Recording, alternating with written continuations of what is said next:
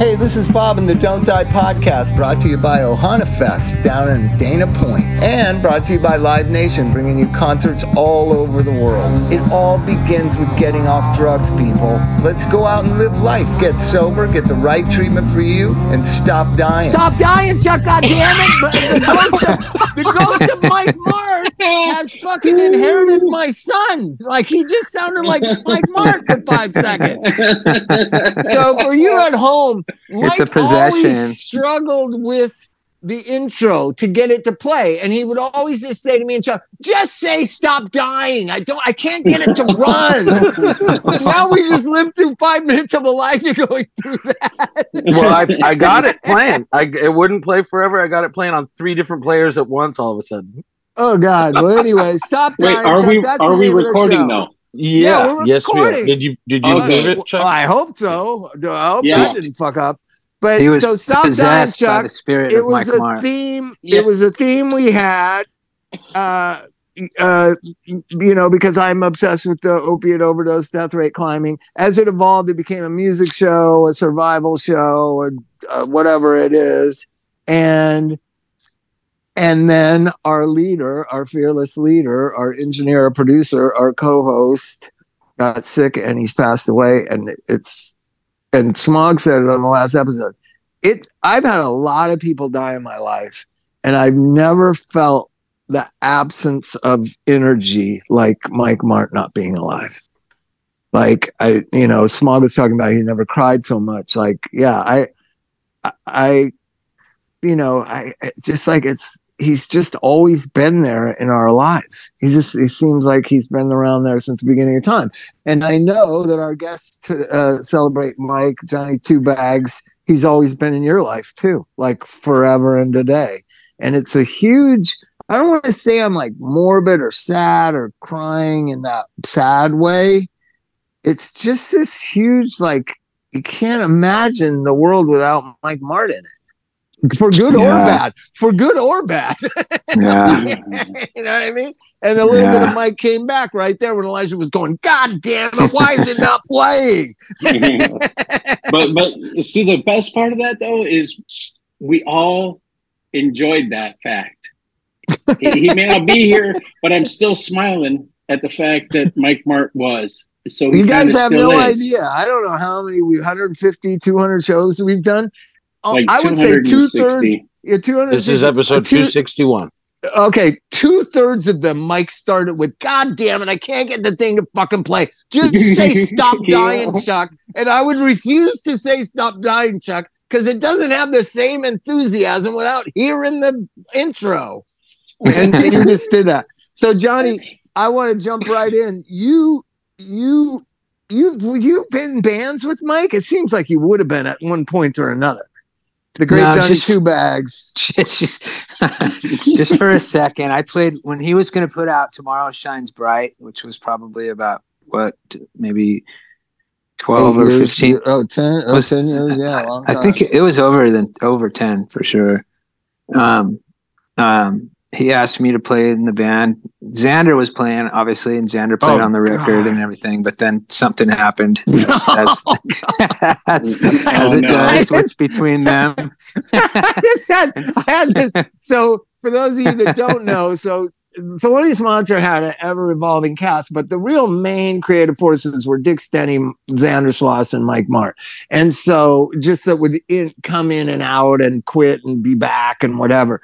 And so we made a record in 2019, and it was just because Chris Hansen, who was like the rhythm guitar player, kind of the artsy part of Thelonious. He was my high school friend. We had bands in high school that sounded like Crass and stuff. And so Chris couldn't really be the main guitar player, right? So we're rehearsing. It's my time playing bass, Pete playing drums, Chris Hansen playing guitar, and me. And we're trying to write songs and make a new album. And, it wasn't that we couldn't come up with ideas, but we couldn't fully realize them musically. So like about 4 days into this writing sessions, I said, "So I don't know what you guys think, but and I just said, we needed to call in more musicality, right?" And I said, "Xander or Mike?" And everyone in the room said, Neither one. Oh, no. They both were so difficult. You know it, Johnny. They were both had their own difficulties in working together as a team. Yeah. Oh, by the way, 2003 was Tomorrow Shines Bright. 20 years ago? Oh my God. Wow. I just looked it up because it didn't seem like it was that long ago.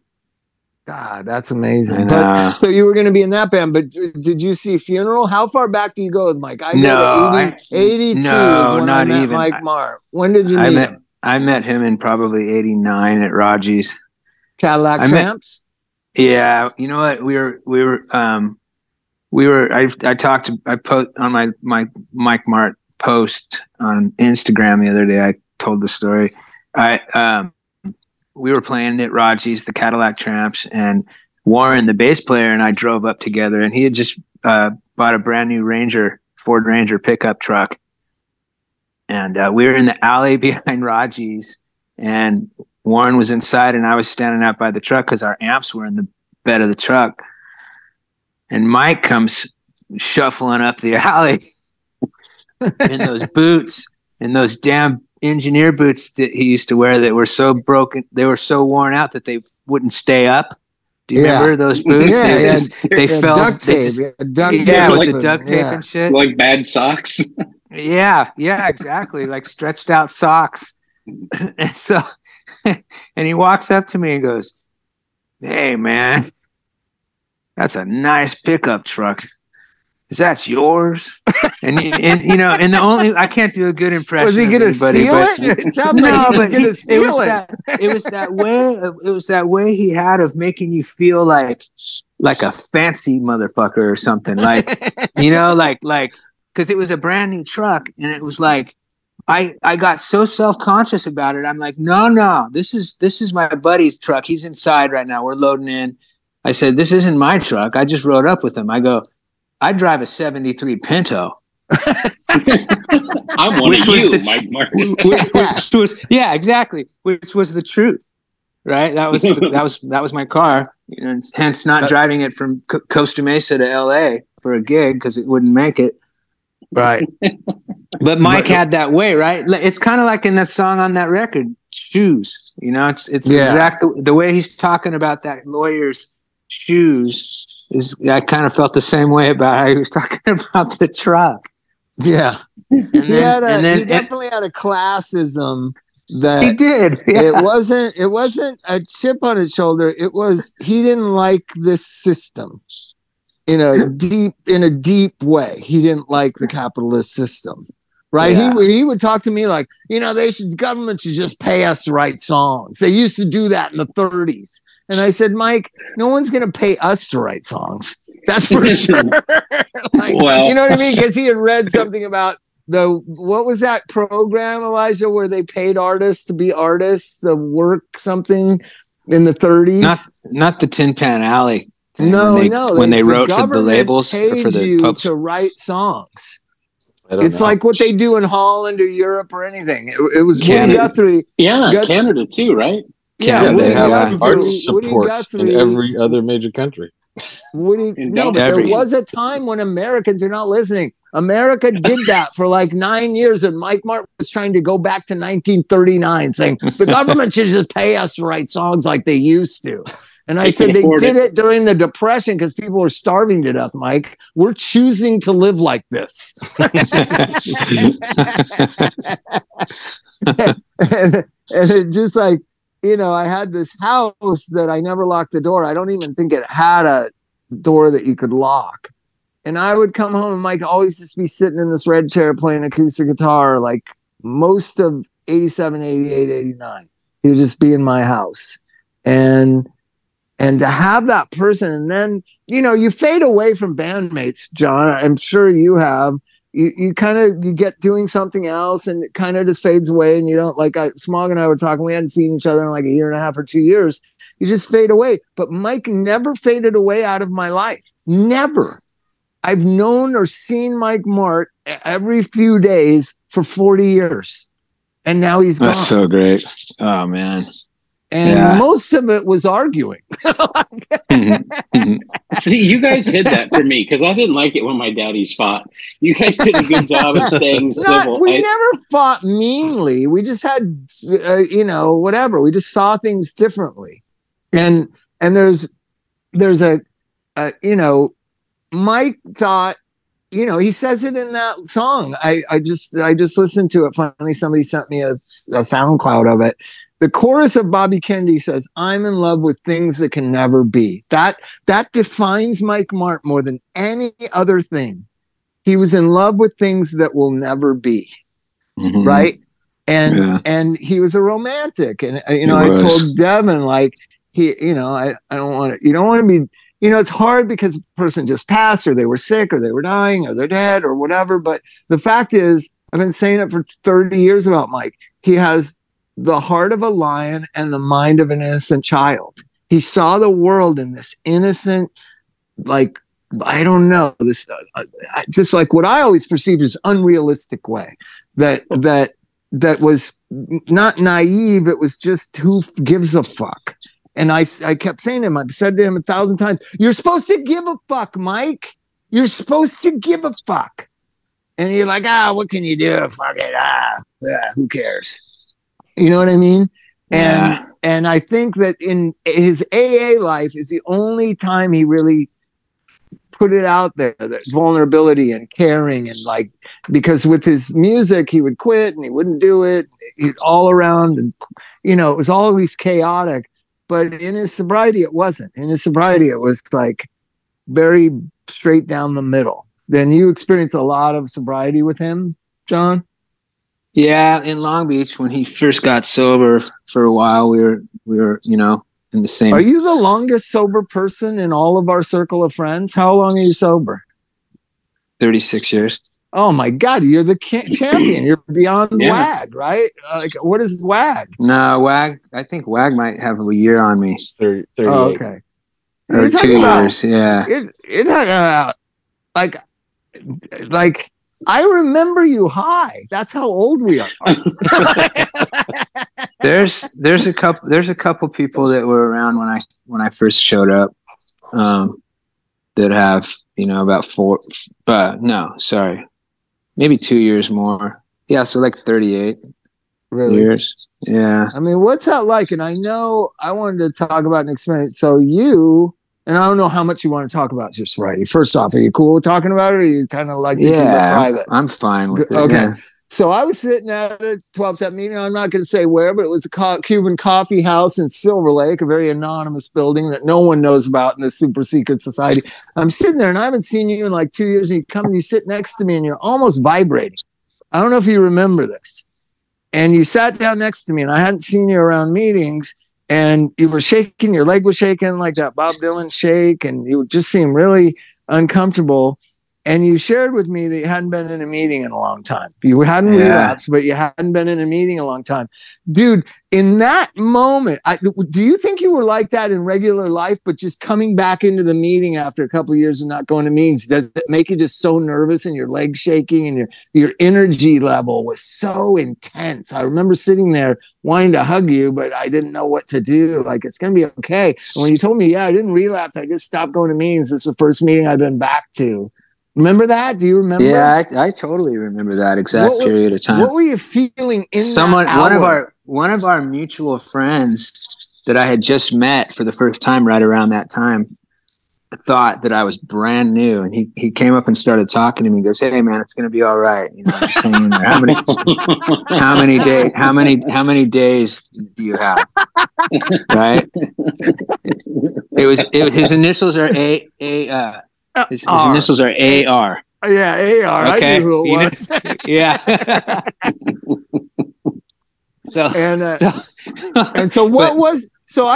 I've always thought about that. I've always thought like how courageous you were to not. Did you want to use, or you just didn't want to use? What happened in that? No, I've never wanted. That's more interesting to our community. I've never wanted to use since that obsession was finally went away. So what happened? Never wanted to use again. Going. What made you stop going? I was just in the van for about 6 years on the road constantly. And it just broke that habit of going. And when I'd come back into town, maybe I'd hit 1 or 2 meetings. But it wasn't a regular thing. It wasn't things got to be a habit for me. Right. And as soon as I break it, it's really hard to get it going again. But doing that doesn't serve me well at all. I find that being around recovery, it gets me in touch with a certain type of humility, and it gets me in touch with, all the basics that you hear about, some gratitude, and because I'll get all fucked up, man. I get like just really like kind of get a lot of entitlement going and shit, and it's hard to. It's weird, and the thing is that fear, that we grew up with, right? I'm just defaulted to it just comes back. I'll just fall right back into all those same thinking patterns, all those, things that are just so innate in my character. And that's where I was at that day, probably in that meeting. Yeah, that state of mind. My friend Mark Cates calls it a fixed mindset. We have a fixed mindset that we return back to. It's a very fear-driven mindset. Mine always is like, I'm a loser. Yeah. What am I doing? Zero self-worth. Yeah. Zero self-worth. And it's so strange that you just go to meetings for a few weeks and you don't think that way anymore. And I've experienced that hundreds of times in 27 years. Where, I started going back to meetings a couple months ago. Elijah had his anniversary and I went, then I went to another friend's anniversary, and then I went a couple times on my own. And so all of a sudden I've gone to 4 meetings in like 8 days. And I'm like, I haven't done this in a long time. And I feel calmer and I feel like I can deal with things better. And then I immediately stop going to meetings. Yeah. I've done it over and over too. I mean? Right. It's so crazy.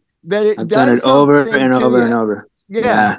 And I'm big on Gloria Scott was my mentor, and she would say she's the one that really gave me a way to be sober in AA. And that was, if you don't like it and it's making you crazy, just tune it out. All that matters is that you're there. And when I got permission to tune out things I didn't like, I started tuning into things I do like. Right. And I started looking forward to people like you, Jonny, sharing, or, there's like a handful of guys that I looked up to. Floyd, I loved hearing him share. Yeah. There were certain people just shared really good. Pete Weiss was a great sharer. Yeah. I looked forward to those people sharing. And then when I knew the people that I didn't like sharing got picked on, I would just tune it out. I would think like, I'm going to go to Trader Joe's. I'm going to get those cinnamon sugar pita chips, and I'm gonna, you know what I mean? And then it was over in 3 minutes, and then I could focus back in on what I did like. And that was a main thing, that I could tune out things that just drove me nuts. But I was given permission to do that because at the rehabs they told you have to listen even more intensely because there's something wrong with you that you need to resolve. Like, no, just turn it out. The second one was, okay, you know what you don't believe in. You disagree with this person. You disagree with that person. You know what you don't believe. What do you believe?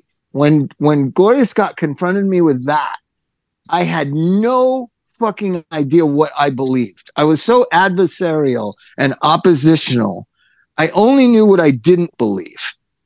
I didn't know what I believed. And that was a years and years journey to try to figure out, what is the value of AA to me? What is God? What is love? What is the point of existing? These are the deep questions I think Bill Wilson really thought we would all ask. And what? Isn't that like the whole idea of what both of you guys are talking about, are like doing this like with intention? I accidentally, kind of on purposely, but more accidentally, ended up a drug addict and an alcoholic, living the way I was living. I didn't plan that. But when I got sober, it was with intent. And it was something I had to work at. And when I don't work at it, it slips out from under me. I have to have intention, whether it's the way I'm looking at a meeting or whether it's I'm just getting to a meeting. There has to be that intent. I've got to be moving forward on it. Otherwise, it goes away. And I forget all that stuff. When I'm around my people, when I'm amongst my tribe, I'm reminded of why I do the things I what do. Is it? I always try to figure it out, and Mike and I would talk about this. What is it that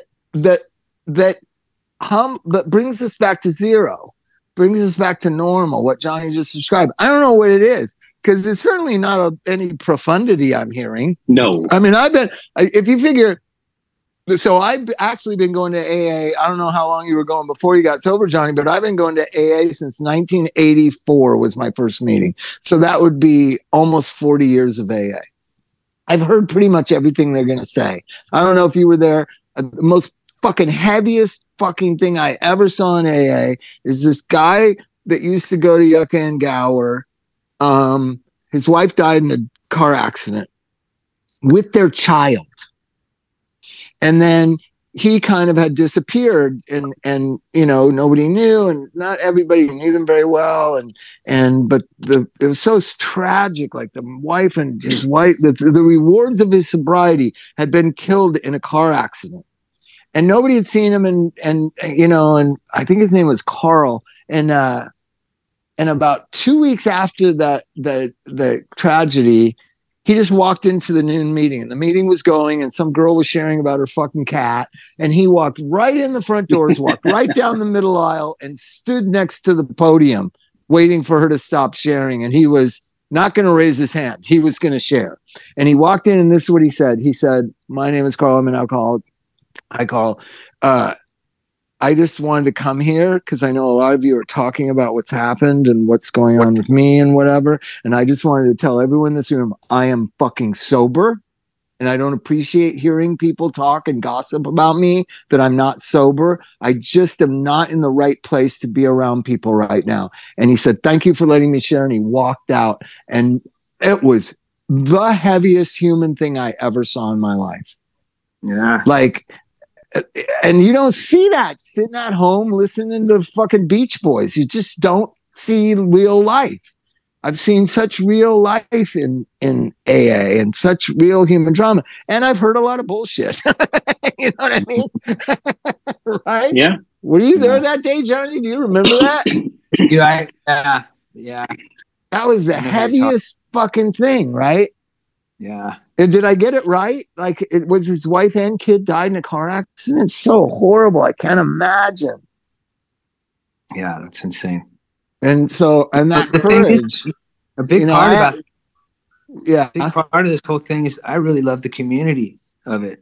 I just do. You know what I mean? It's like it's always been there for me.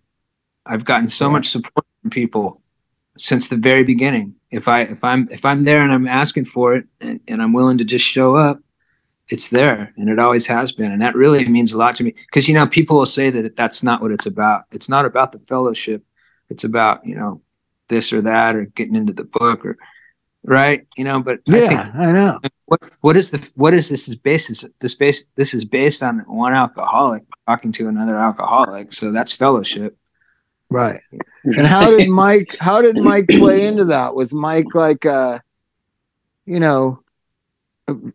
didn't go to many meetings with Mike, just Hollywood Canteen. Once he moved to Long Beach, I didn't really go to meetings with him anymore. Only in Hollywood. Meeting at the studio. Oh yeah, I went to that one. I remember that. And that was a great meeting. And that meeting helped so many people. So many new people went to that meeting. It was amazing. Yeah, that was really strong for years. Yeah, that was a lot of people. And then eventually he just didn't even go into it anymore, but he was still having the meeting. Right. He would sit in the back and smoke cigars, right? Yeah. He'd wander over. He kept telling me, "You got to come to my meeting. It's at the studio. You got to come down here." And so then I did a couple times, and I noticed like he would start the meeting, get the cook coffee and whatever, get going, and then I'd be sitting in there with a bunch of people I don't know, and I'd look around and Mike wouldn't be in there, so I snuck around over by his house, and him and Smitty are sitting in the backyard smoking cigars. I'm like, there's a meeting going on, gentlemen. You said that? That's amazing. Just trying to, remind everyone there's newcomers here. We might want to impress them with our wisdom. Well, he's being of service hosting. He doesn't need to. But hey, that was really wild for you to describe that day at Tropical. Because I never forgot it. I don't know why. I just never forgot it. Yeah, to hear you tell it back to me, what you saw in me. Because AR said the same thing, man. He was like, dude, you had this wild look in your eyes and you looked like you were totally kicking. But you sat down next to me and said, I just haven't been to a meeting in a long time. You said that to me. So I knew that you had used, or I always take people at face value, especially people like you. You're an honest person. Like, if Dick Stenny said that, I wouldn't believe it. Yeah, there's a great story about, well, not Dick's, but Hal, Marty Goldberg. So I pull up to park at Tropical and I see Hal and I know he's struggling and he's having a hard time and I love him and he's like a brother to me. And so I'm parking and I see him and I'm walking from down, south of Tropical up the walkway and I see him see me. He's talking to somebody and I see him walk around the corner and leave. And somebody's talking to me and I was looking for Hal because I knew he only had like 5 days or 13 days or whatever. And I walked around the corner, but right as the meeting was starting to see where he went. And I walked inside and he wasn't inside.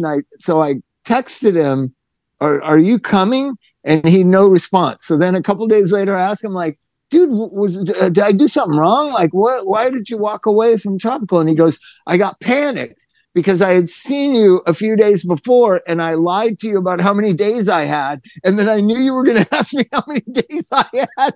And I didn't know what I told you the first time. So I said, Hal, you need to know something. I always ask how many days you have, just to whatever number you say, I'm going to go, oh, great. That's so good. That's so, it doesn't, I don't keep track of everybody's days. I just want to encourage newcomers.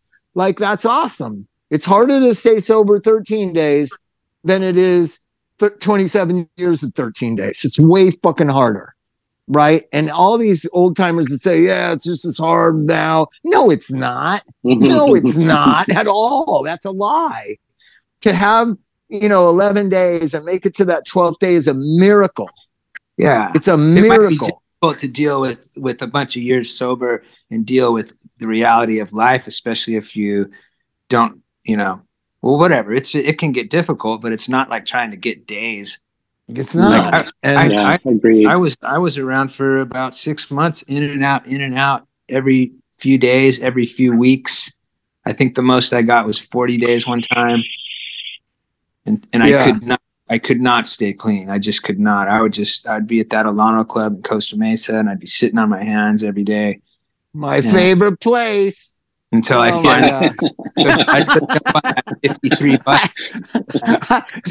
Oh God, the Chandler Lodge and that. So I was through my years, I counted it like official or whatever, but more importantly, I spent a year and 4 months of my life in inpatient treatment. Right. So it's 24 times and some of them were only like 2 weeks or whatever. One was 5.5 months of cry help. Others were 90 days, whatever. So all this being in treatment and going to meetings. And I was in Orange County and they always took us to that Costa Mesa Alano Club. And when you're in the drug buggy and all those guys pounce on you and want you to join a motorcycle club. That's what he always said. It was. You're talking about in 1991. If you went to that, were you there in 91, 92? I don't know when it was. I was sober in 1991. There was a lot of motorcycle guys going there, don't you think? Yeah, there were. Yeah. And so then the other one was Chandler Lodge, that's in the valley by the train tracks. Like we'd go in the cry help van and you just walk out, like before you even stepped out of the van, they'd say, you have a sponsor? What, are you working a program? Just like bouncing on the newcomers. I hated being in the drug van, the rehab van. It's like there's certain amount of old timers that just wait for the van to come to shame the people and pounce on them. Right. The only thing worse I was going to say is when the people show up and they go, yeah, if you're in some fancy treatment facility, and they're running people off and they don't even know. Yeah, what is that they say? I was always so angry. I never even heard, but yeah, I would hear them say, if you're here against your own will in a drug buggy or whatever, like what were they trying to make the point? Like we're not really sober, or what? It's not our choice. I don't know what the hell that is. It's the same. It's the same people that do the mountaintop preaching where they tell people what they need to hear when they haven't talked to the people. So how do they know what they need to hear if they don't know them? But isn't it about personality and charisma? So there's a guy, I went to this meeting on one particular morning. It's every morning, I think at 9 a.m. It's called Witsit by Laurel Canyon and Witsit. I went there religiously because I lived in Laurel Canyon.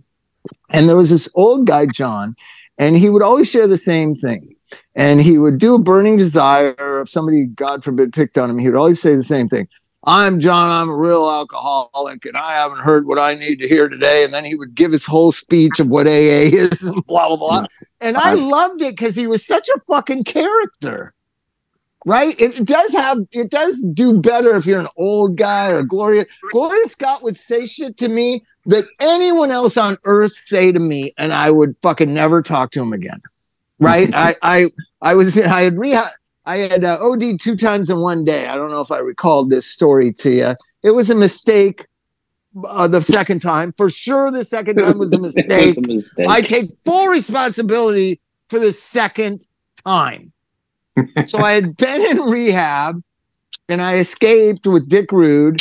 And then he by the way, you can just leave. I got Chuck Negron chasing me down the street. I got like trouble. so 90 million records enough. Yeah. So Chuck, I loved him. He was always trying to help me. He really, but anyways, so I ran away from the rehab, left my suitcase behind or whatever. I don't know why I did that. I did that repeatedly. But I get to the 7-Eleven. I think I wanted to drink a beer before they came down and tried to talk me back into going in the thing. And I'm sitting at the bus stop, and Dick Rude pulls up with that little old convertible of his, and I just jumped in the front seat and said, "God shot." Like, what are the odds? I'm escaping a rehab on Bundy and Olympic Boulevard, and somebody I know who's a junkie pulls up right in front of me. I just literally jumped in his car. The window was down. It was a sunny day. And I looked at him. I said, "God shot." And he goes, "I'm sober. You got to get out of my car." And I was like, you're not sober anymore, Dickie. You're not sober anymore. Not today. And I was like, let's go. I've got money. Let's go. And then he dumped me because, I only had like $60 or whatever, $40. So I was relatively sober. Then I went over to Fashante's house. He didn't want me staying there, but he gave me a bunch of heroin. And so then, and I had it, and I Wait a second. He gave you dope to go? Yeah, to go away. Get the fuck here's some dope. Kick rocks. He took an Interview magazine, ripped a page out, put it like $300 worth of heroin, in a envelope, folded up like Coke, and handed it to me and said, "You have to go. I can't have you here. I can't have you here." So then I left, walked down to Sunset. I get a cab. I snort it. I OD. Very powerful stuff. I don't know how to explain it. So luckily I OD'd at La Brea and Melrose, right by the hot dog stand, and there used to be a flower store there. And this lady, apparently, I don't know the story, but she resuscitated me. I'm in an ambulance. I remember sitting up, and I'm going to Cedars. So then I get to Cedars, and then my girlfriend at the time calls all the AA police, and they come out, and then they want me to go to rehab. And I'm like, I'm not going to rehab. And I remember, my sponsor was there, this guy, Ben, and he said, I can't sponsor, he's mad at me because I wouldn't go. You just died and blah, blah, blah. And Gloria just sat there calmly. And then she was the last person there, and I was waiting to get my clothes to get released. And she was looking at me, and I go, what? And she goes, I'm just thinking, I'm just wondering. And I said, what? And she goes, what kind of fucking father you think you are? Right? Wow, that's a low blow to a little, very sensitive drug addict guy. Never once did I think of Elijah, who's engineering right now, I just didn't want to go to rehab, and I was being the infant terrible and the baby that doesn't want to go to rehab. So then, in reaction to her saying that mean thing to me, and I got my clothes, that my heroin was still in the shirt pocket. I went in the bathroom of Cedars-Sinai emergency room, did more dope. The Narcan wore off, and I OD'd in the bathroom of Cedars. That was the mistake. I admit that was irresponsible, stupid, reactionary. The first one is just, that's a common thing. But the second one was selfish. So I don't know if you know this, but if you refuse medical attention, you can't be readmitted to that hospital. So they got me OD'd, resuscitated in the lobby of the emergency room, but they can't admit me to Cedars. So they put me in an ambulance and they send me to a psych ward. Right? And that was CPC Westwood, where Chuck Negron and Buddy Arnold worked. And they were like, that's when Chuck Negron told me, I sold 99 million records. And I was like, I haven't even sold 1 million records, but I'm cooler than you. He's such a loving guy. I don't know if he's the singer of Three Dog Night. He's such a great guy. He was a drug counselor. Actually, I followed in his footsteps, really. I was a singer of a band. But I never walked into a room saying, I sold 53,000 records. Oh,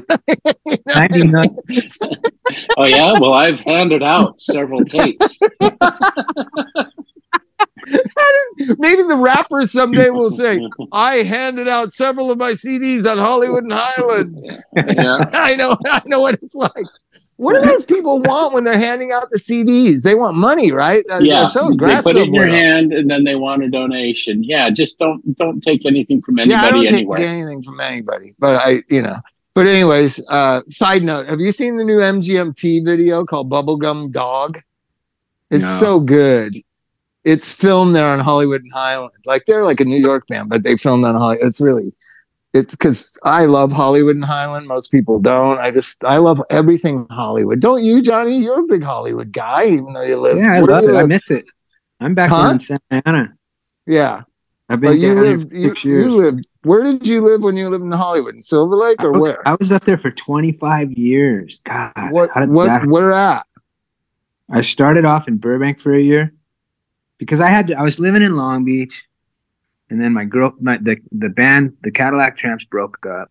And then I broke up with my girlfriend, and I needed to go somewhere fast. So my buddy rented me a room in Burbank. You had to go somewhere fast. I don't think I had everything into Burbank. Wait a minute, John. Let's just cheat that for the people at home. So you're a musician, and your girlfriend wants you out. Yeah. And the band, way of looking at it. Of her house where you live. I've been there many times. Trust me. It's really a bummer when you're in Richmond, Virginia. You're like, you got to get out of here. I'm like, I thought we were in love. What is going on? Yeah, where do you go? So I was in Burbank for a year, and then I was over in Santa Monica for a year, and then I moved into that place in Silver Lake next door to Rana and Perrette, that little 6-unit place. Yeah. And I was there for 11 years. And then I was over in Highland Park for another 11 years. And then I came back down here in 2018. So is Santa Ana still like a dope central? I'm not up on the street stuff. It used to be a lot of dope, but now I went there and there was art galleries. Yeah, downtown Santa Ana is completely changed. The Big G. What is it called? A bunch of rehabs. The Big G. There's my grandson. Oh my God, Isaiah, what are you doing? What are you doing? What are you doing, buddy? He's very upset. He's not relaxing today. He's not relaxing. But yeah, Santa Ana changed because when I during the riots, I don't know if you remember this, but for some reason, LA was shut down, but Santa Ana was not. And I would drive down to Santa Ana to score dope from this girl that I knew down there. And if you stayed too late, you couldn't get back because they closed the freeway at dusk or something, at sunset.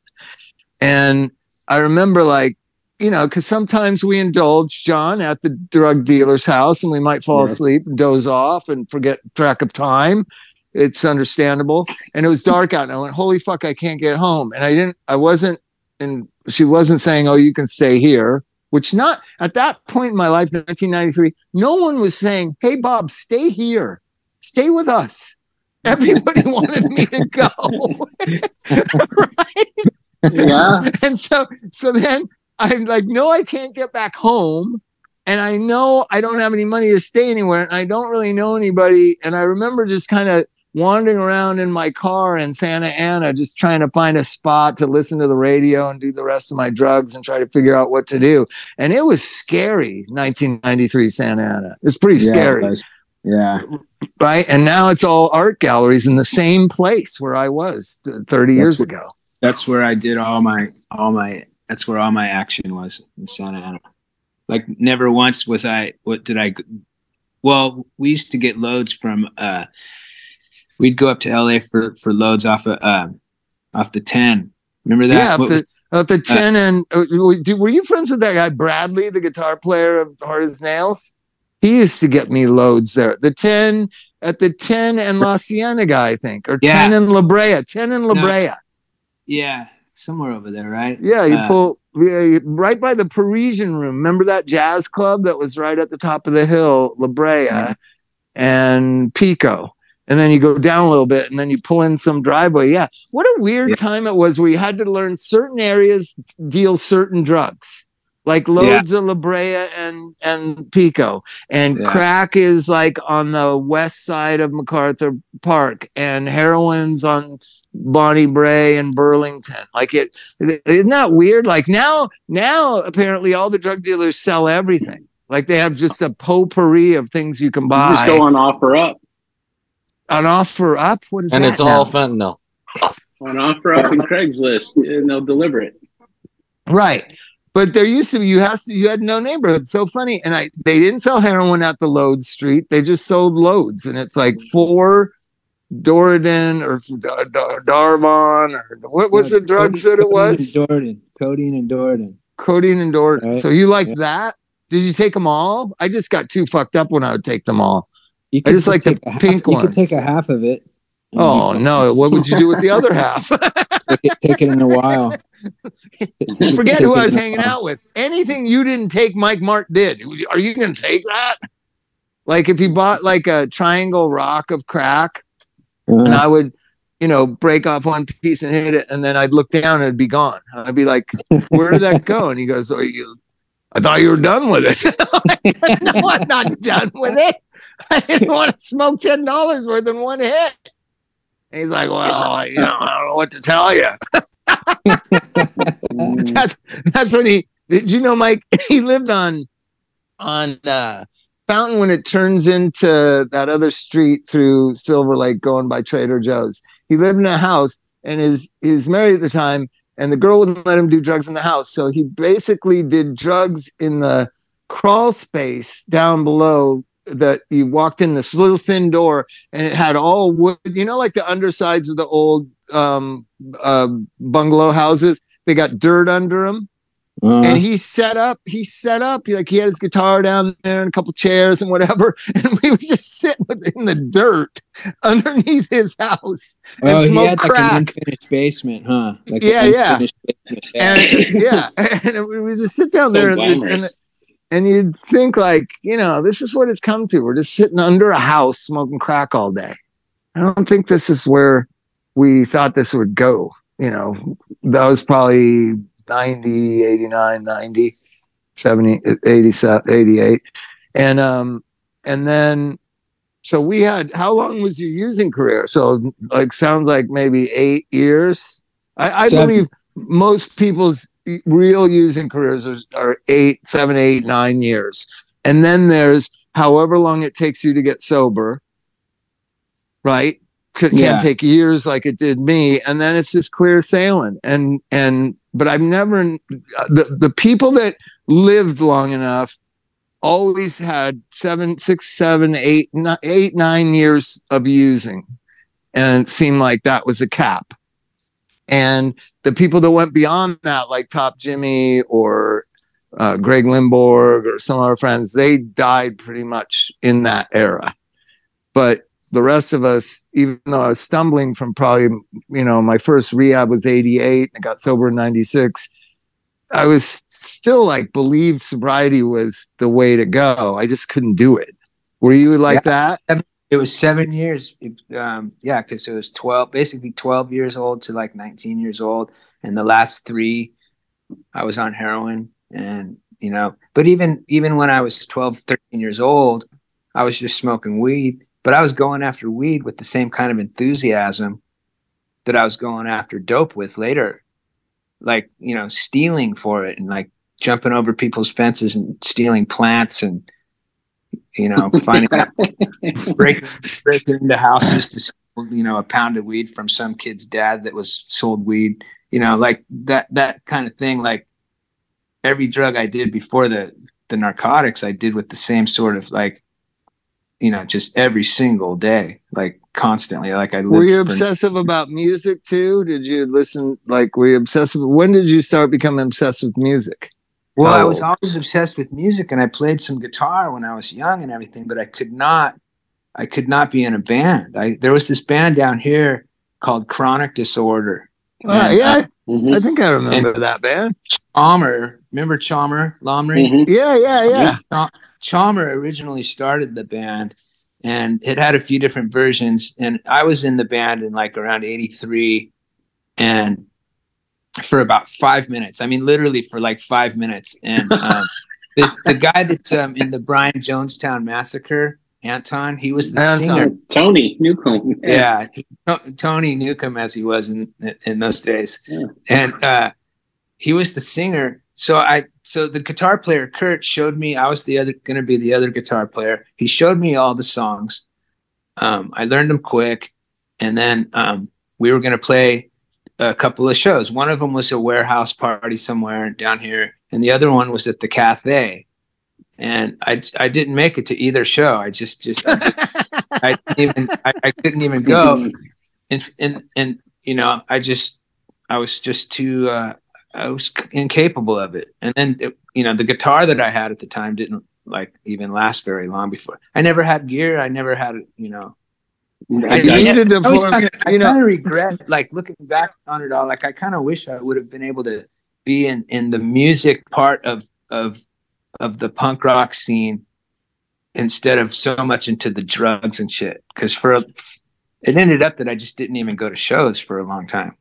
Right. My thing was I was pretty far gone by the time Thelonious starts in 84, but it got started with some really normal, responsible people, or it never would have been. Like it would have, if I was in charge and it was people like me, if Mike was in it, it would never would have gotten off the ground. But had John Huck, and Pete was pretty normal, and Bill Stobow, and it had like normal people in it. I was the only junkie in it, really.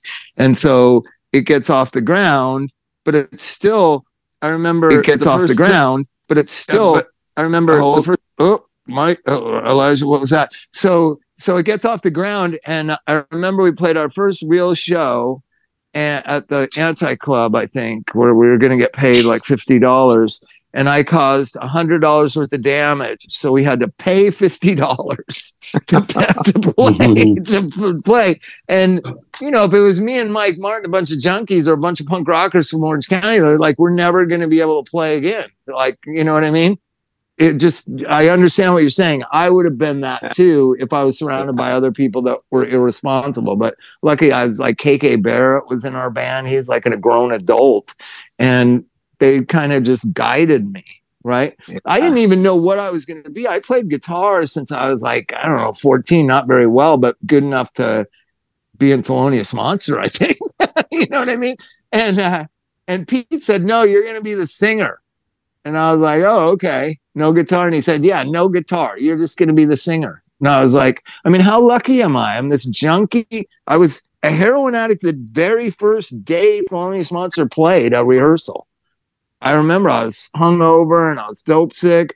And I literally walked from the rehearsal place on Western and Santa Monica Boulevard to this market right by the freeway.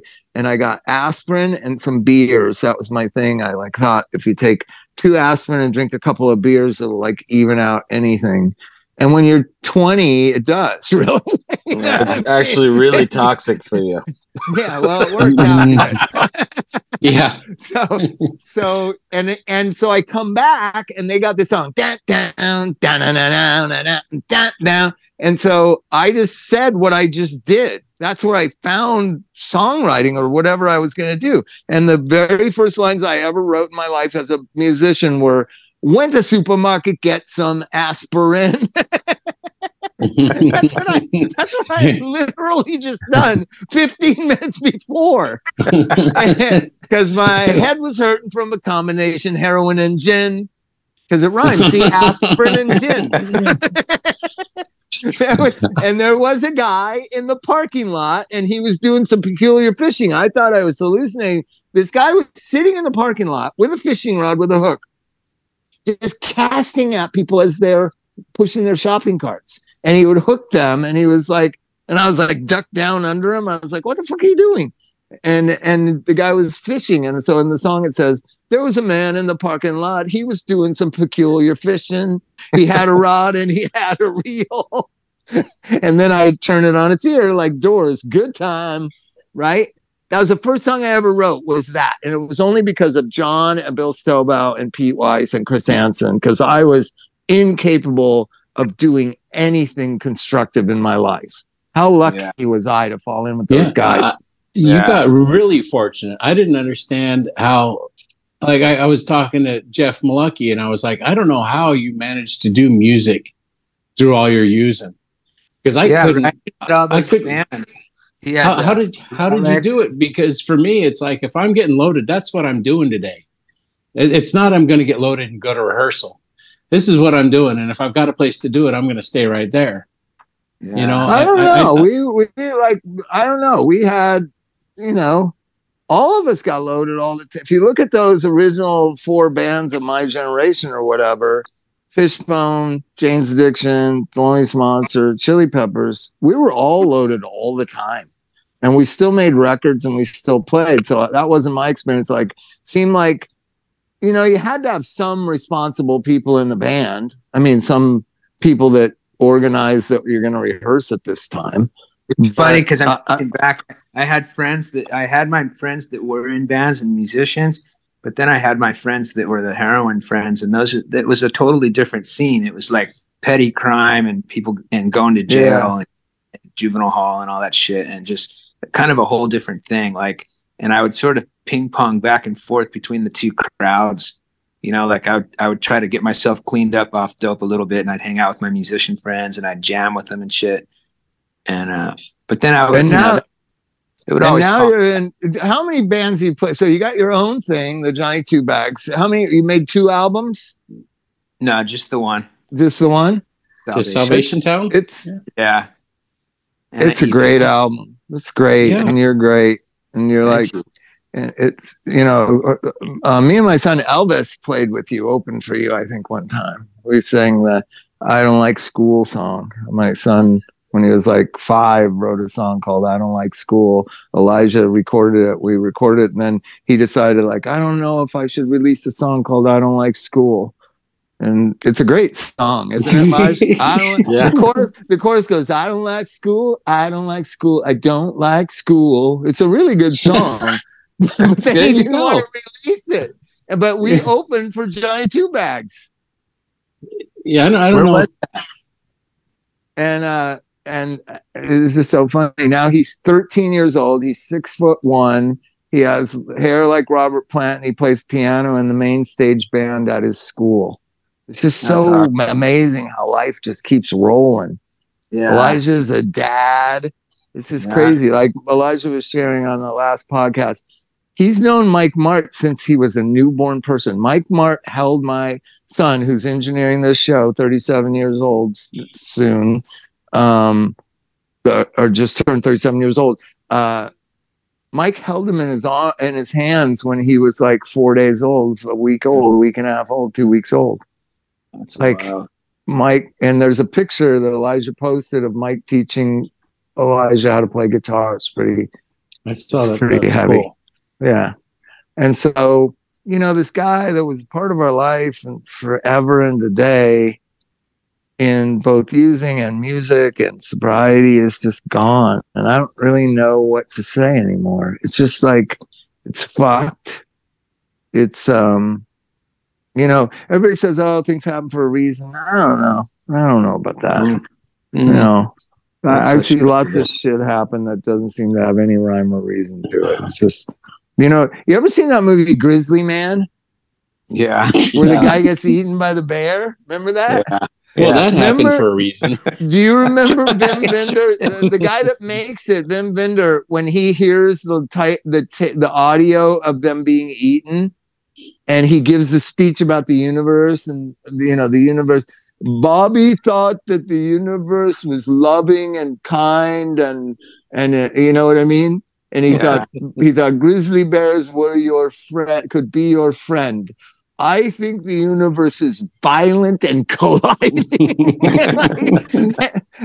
and I saw it with Mike, actually. And we both came out of it like, I think it's both. I think I always thought it was crazy and violent because I grew up traumatized, crazy, violent childhood. Then both the Hollywood Boulevard and the music community of Hollywood and the friendships I formed there, and then sobriety have made me see like the world actually goes back and forth between this violent, chaotic thing and this beautiful, kind thing. It just goes back and forth and back and forth. And I'm just fascinated and curious about it and by it. And I think that's what keeps you alive, the curiosity about the back and forth. Like, what is it? What is life? Are people truly kind, or are they deceptive?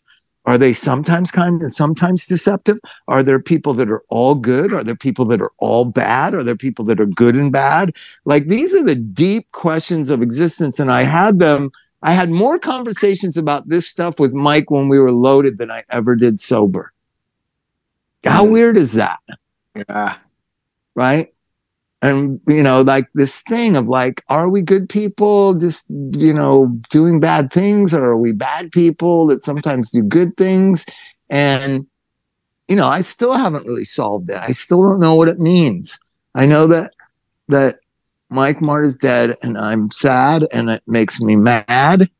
All the stages of grief about it. And it's unresolved. It's like a lot of unresolved feelings. Like, we didn't even know the codes to do the podcast. Like, it just happened so sudden and crazy. And even though it was scary and I knew the end was coming, I didn't really know the end was coming. And here's the thing. Somebody asked me, well, if you knew, then you knew. And I was like, yeah, but I still thought he had like 6 months or a year to live. Right. Yeah. And it turned out he only had 6 or 8 days left to live. So fucked up. So fast. But we knew it was coming. Did you know it was coming? Did he confide in you or not? No, but you know what? I did, but I wasn't supposed to know. Yeah. So I knew the only thing he told me is they took him off the transplant list. And all I said was, well, do you have to do something to get back on? And he said, no, doesn't sound like it. And in that silence, I just knew, and he knew I knew, and he knew. But still you don't think it's going to be like in 2 weeks. You know what I mean? Yeah. Yeah. So it's like I remember Jack Zinder. Do you remember Jack Zinder? We were talking about doing that thing we've been talking about it for years, but then more recently it came back up, trying to do that project or whatever. Yeah, that thing. Yeah, I really want to do that, I think we should now do something with Mike's songs that never got recorded. But Jack Zinder died. He's one of our closest friends. Died in being hit by a drunk driver on Sunset Boulevard on Thanksgiving night. In the prime of his life, and I remember thinking, it's just so hard to believe he's gone. And I had that same feeling about Mike. It's just hard to believe he's gone. Like all the other people, like Dix was sick for years and years and years, like had emphysema, and he it was just a real up and down thing with Dix. And Tomato DePlenty was sick for years and years. And he was always going to the hospital, and Top Jimmy, you just knew, like, it's amazing he's still alive, is how I felt. And then Mike's thing was like 30 years sober, and he's got these girls, and he's just like, it seemed like he's in this prime of his life and then just gone. And it makes you how fragile life is and how precious everything is. And, just like I thought there was going to be more conversations, that it's like, here we are, huh? It's like with a lot of, there's a lot of question marks. I have a lot of question marks. Yeah. Right. I don't get it at all. I'm having a real hard time with it. Part of the deal. And, it just seems like it, for some reason, it left a lot more space than usual, left a lot more empty space when he passed. And he didn't even tell me if he wants us to do the podcast, if he wants us to keep doing it or not. I don't even know if it's the right thing to do it. I only did it because of him. I don't know what the right thing to do is. I want to honor the girls, but I don't want to butt into their life so much. I haven't really been that big a part of their life. They used to come here when he'd do the podcast, but I want to help. I don't know who to help. I don't know what to help. I don't know who to talk to. I get angry about, just that he said, I don't want a funeral. Okay, well, there's like 500 people that love you and have a lot of grieving to do. It's not up to you. You know what I mean? Yeah. And that whole, this goes back. He wants his ashes spread in New Mexico and on the Rio Grande. And immediately I hung up the phone. And I was like, has Mike Martt even been to the Rio Grande? Like, did he just make that? Trust me, if he's been to Texas, I went with him. Trust me, we were inseparable. Like, I don't remember going to the Rio Grande. Maybe we did, and I was just too drunk to remember. But, like, why the Rio Grande? Bars and truck stops and nightclubs. Maybe he was looking along the side of the road for something to trucker through. I don't know. Yeah. He's like looking for the speed they throw out when they get pulled over. It's just like, it's just like, what? And then I talked to Devin and I said, I don't know how the girls feel. I would like to spread a little bit of them along Hollywood Boulevard. Like, just... you can't. I guess it's illegal. Human remains. It's not. It's totally frowned on. Death is so crazy. Yeah, there was a few when I was younger, but we didn't have really that. The relationships were all drugs. Right. It wasn't really like we didn't have I didn't have that creative relationships with people I was using junk with, man, and things like that. And Gabby died. What was that like for you? Did you guys talk? Did you talk? Yeah, we did. And the thing about that is that the Cadillac Tramps did break up, when I think it was 95 that we broke up. And for a few years we weren't talking, it wasn't good, but we all eventually came back together, kind of like you guys. I think you guys did the same thing, and we were very close after that. And Gabby performed until he couldn't stand on stage anymore. We started playing shows again, and he was all for it. It was pretty amazing to watch him get up on stage in the condition that he was in. Right. But if it wasn't for Gabby, I wouldn't even be in music. I don't think if it wasn't for Gabby. Because did you talk about how sick he was? Did he talk about what he wanted his memories to be and whatever? Yeah. See? Well, we're going to have a consensus. Should we continue on with the podcast without Mike? I have this thing where Mike never really said things out loud. He kind of led you to figure it out. He liked you to interpret things. He used to say, because I always was obsessed with, why'd you write that song? What's it about? Who's it about? Where'd you think of it? What happened? Because I'm a literal left brain songwriter. And Jackson Browne said a wise thing about somebody asked him what Run on Empty or one of his big hits is about. And he goes, it's about whatever the listener thinks it's about. Because it's actually their song now.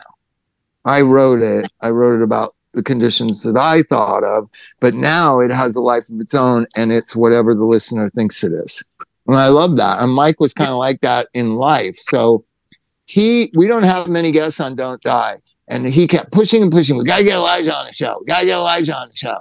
for like 3 weeks. And I was like, okay. And I'm a little hesitant. I don't know what Elijah wants to talk about. There's a lot of shitty things he could talk about me. Oh, come on. Right. But I, you know, and I'm not a good interviewer and whatever. And, but he kept insisting that Elijah be on the podcast. And Elijah was the last podcast that Mike did. And so then the idea was maybe he was sending a message like, yeah, I'm going to pass along. Elijah's an engineer. Elijah can talk. Elijah knows how to confront you just like I do. Elijah will replace me. I really think that's what he meant. I think Mike Martt consciously thought like that. He wasn't going to tell me, hey, I think Elijah should replace me when I die. He just made sure that the last podcast we did, Elijah was the guest. Or that's how I'm going to interpret it. What does it mean to you? but and you're going through it a lot. And I you know, and I hope everything's okay with you at home. And Jonny, thanks for talking with us. And you know, yeah, thanks for see, this is why I didn't want to do the memorial. It's been what, 9 days since he died today, 8 days. And it's not as raw as it was those first 72 hours. I cried off and on the whole time.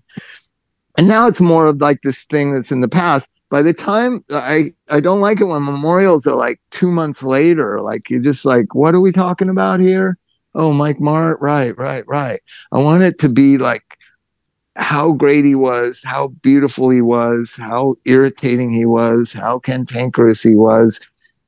In real time. I don't want it to go by too far away. So trust me, though, you'll get around that thing, that event, whatever that event turns out to be, and you're going to hear the songs most importantly, and you're going to see the photos, and everyone's going to be sharing stories, and it's going to hit you. Right. It'll hit you. It'll be authentic because it's there. Yeah. Right. And I'm violating my oath. About 4 years ago, I said I'm not going to any more funerals, and I haven't. But I'll go to this one. But it started happening when, you know, we have a lot of clients die, former clients die, and like literally, I could go to a funeral every couple weeks. I think Chuck, you're in that same boat, right? It's like I haven't been to one for probably 6 months or more. And I went to this girl that nice. It was so crazy. A friend of mine's daughter came to my rehab and she did good. And she's the reason why there's the Don't Die saying. And I have an aftercare group and everybody kind of comes to it, but it's also the last group that a client has at our rehab. And she was there and I said goodbye, and I was standing in the driveway, and I hugged her, and I never saw her again. She died like 3 weeks later of a drug overdose. And, you know, her dad was a friend of mine. And so from then, every kid that graduated, I just hugged them and said, don't die. And that's kind of how the don't die message started, was over this girl. And I went to her memorial at Sober College in the Valley. And I was, you know, I always feel like, the rehab guy is, you know, coming around to the funeral. But I went because the dad was there, and I love the dad, and I care about the family. And I was looking at this wall of all these kids' faces, and the woman who runs Sober College came over and said, that's our memory wall. And I couldn't figure out what it was. It was like literally like 45, 50 kids' faces on this wall of kids that had been in Sober College that had died. And I was just like, oh my God, I don't think I can deal with this anymore. Because, you know, it's all Sober College, all 19, 20, 21. Do you know this program, Jonny? It's a college where you're sober. It's a rehab and college called Sober College in the Valley. And I was just like, fuck, man. Fuck this. And so I went to that funeral. That was the last funeral I went to. And I didn't go to Dix's. I didn't go to lots of different families. I didn't go to my own sister's funeral. I was just like, well, I just can't do, you know, I don't know. I want to remember them. I don't want to go through the ritual of it. And now I'm going to be going to Mike's because he didn't ask me whether I was or not. You know, he knew I didn't go to funerals. He knew it. But he was like, you got to go to Dix's. And I was like, no, I don't.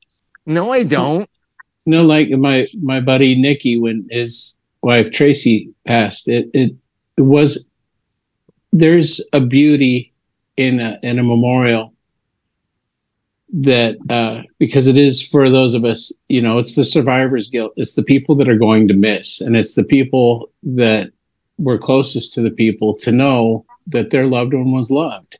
And there's something, you can get something from it where it's not just, I get it. I understand that we get connected to our clients, right? I'd much rather do a wedding than a funeral. I've done a bunch of weddings too for clients, a few years down the road when their rehab romance pays off and they've got a couple kids.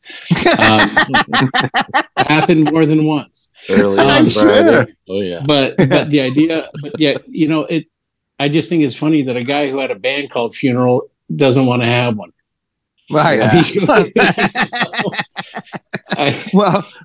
I also know. Let me tell you something Elijah and I experienced. Elijah was probably, I don't know, how old were we, like 14 or something? We went to my nephew's funeral, who, this kid was a hurricane through all our lives. He held a gun to my sister's head for money for drugs. He robbed the Walgreens on Beach and Warner of their narcotics, and the girl who worked there went to high school with him and knew where he lived. He had the worst hustle, the worst drug hustle too, where he'd talk a doctor into prescriptions and he'd add 2 zeros after the 2,000 oxy. We go to the funeral. It's at this Catholic church that my family goes to in Huntington, right there at like Heil and Edinger, Heil and I forget. And Elijah and I are sitting there. It's one of the first funerals I think you ever went to, right? You went to Bill Stowbow's and you went to that. And they got his surfboard against his coffin. He hasn't surfed in 7 years. He's just been a junkie, hitting himself in the head with 2x4s, going to emergency rooms. And he robbed my sister at gunpoint. And I told him I was going to kill him because he was threatening to kill my sister. And he was just like a hurricane, like a lot of kids are, I know, but it was the first one like this I had ever experienced. Like, just, in my generation, you just go away from your family and you never talk to them again. This is like torturing my sister and brother-in-law and whatever.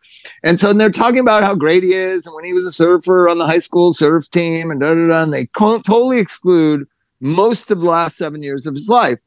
And now he's in heaven, right? And Elijah leans over to me and goes, Dad, let me get this straight. So Brian, who never did any good for anybody, is in heaven now, and you and me, because we're atheists, are going to hell. How does that work again? Do you remember saying that, Elijah? No, but that sounds right.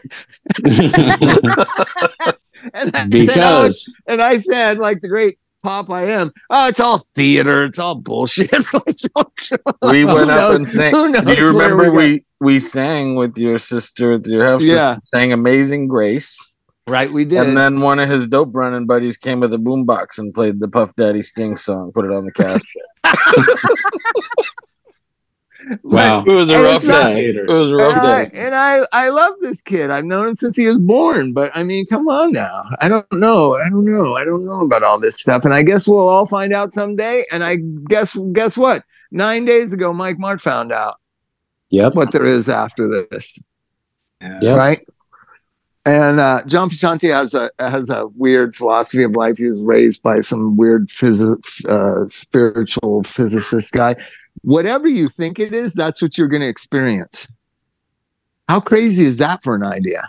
Mm-hmm. If you think it's nothing, it's nothing. If you think it's heaven with angels, it's that. If you think it's hell and you deserve to go to hell, then it's hell. If you do, like, whatever you think it is, that's what it is. Well, I'm going to think positive thoughts then. Well, we'll see. Yeah. I could use a rest. That's for sure. I've been, Warren Zevon had that thing, I'll sleep when I'm dead. I saw him right before he died, and he was sitting out on the ocean in Malibu, just sitting looking at the ocean. He was whittled away from cancer. And I walked up because he and I were always, we kind of looked alike, and like people would mistake me for Warren Zevon. I'd be like, no, I'm not Warren Zevon.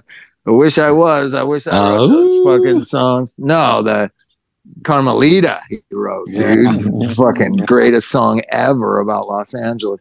So he was just sitting there, and I realized I'm interrupting a moment he's having. Right?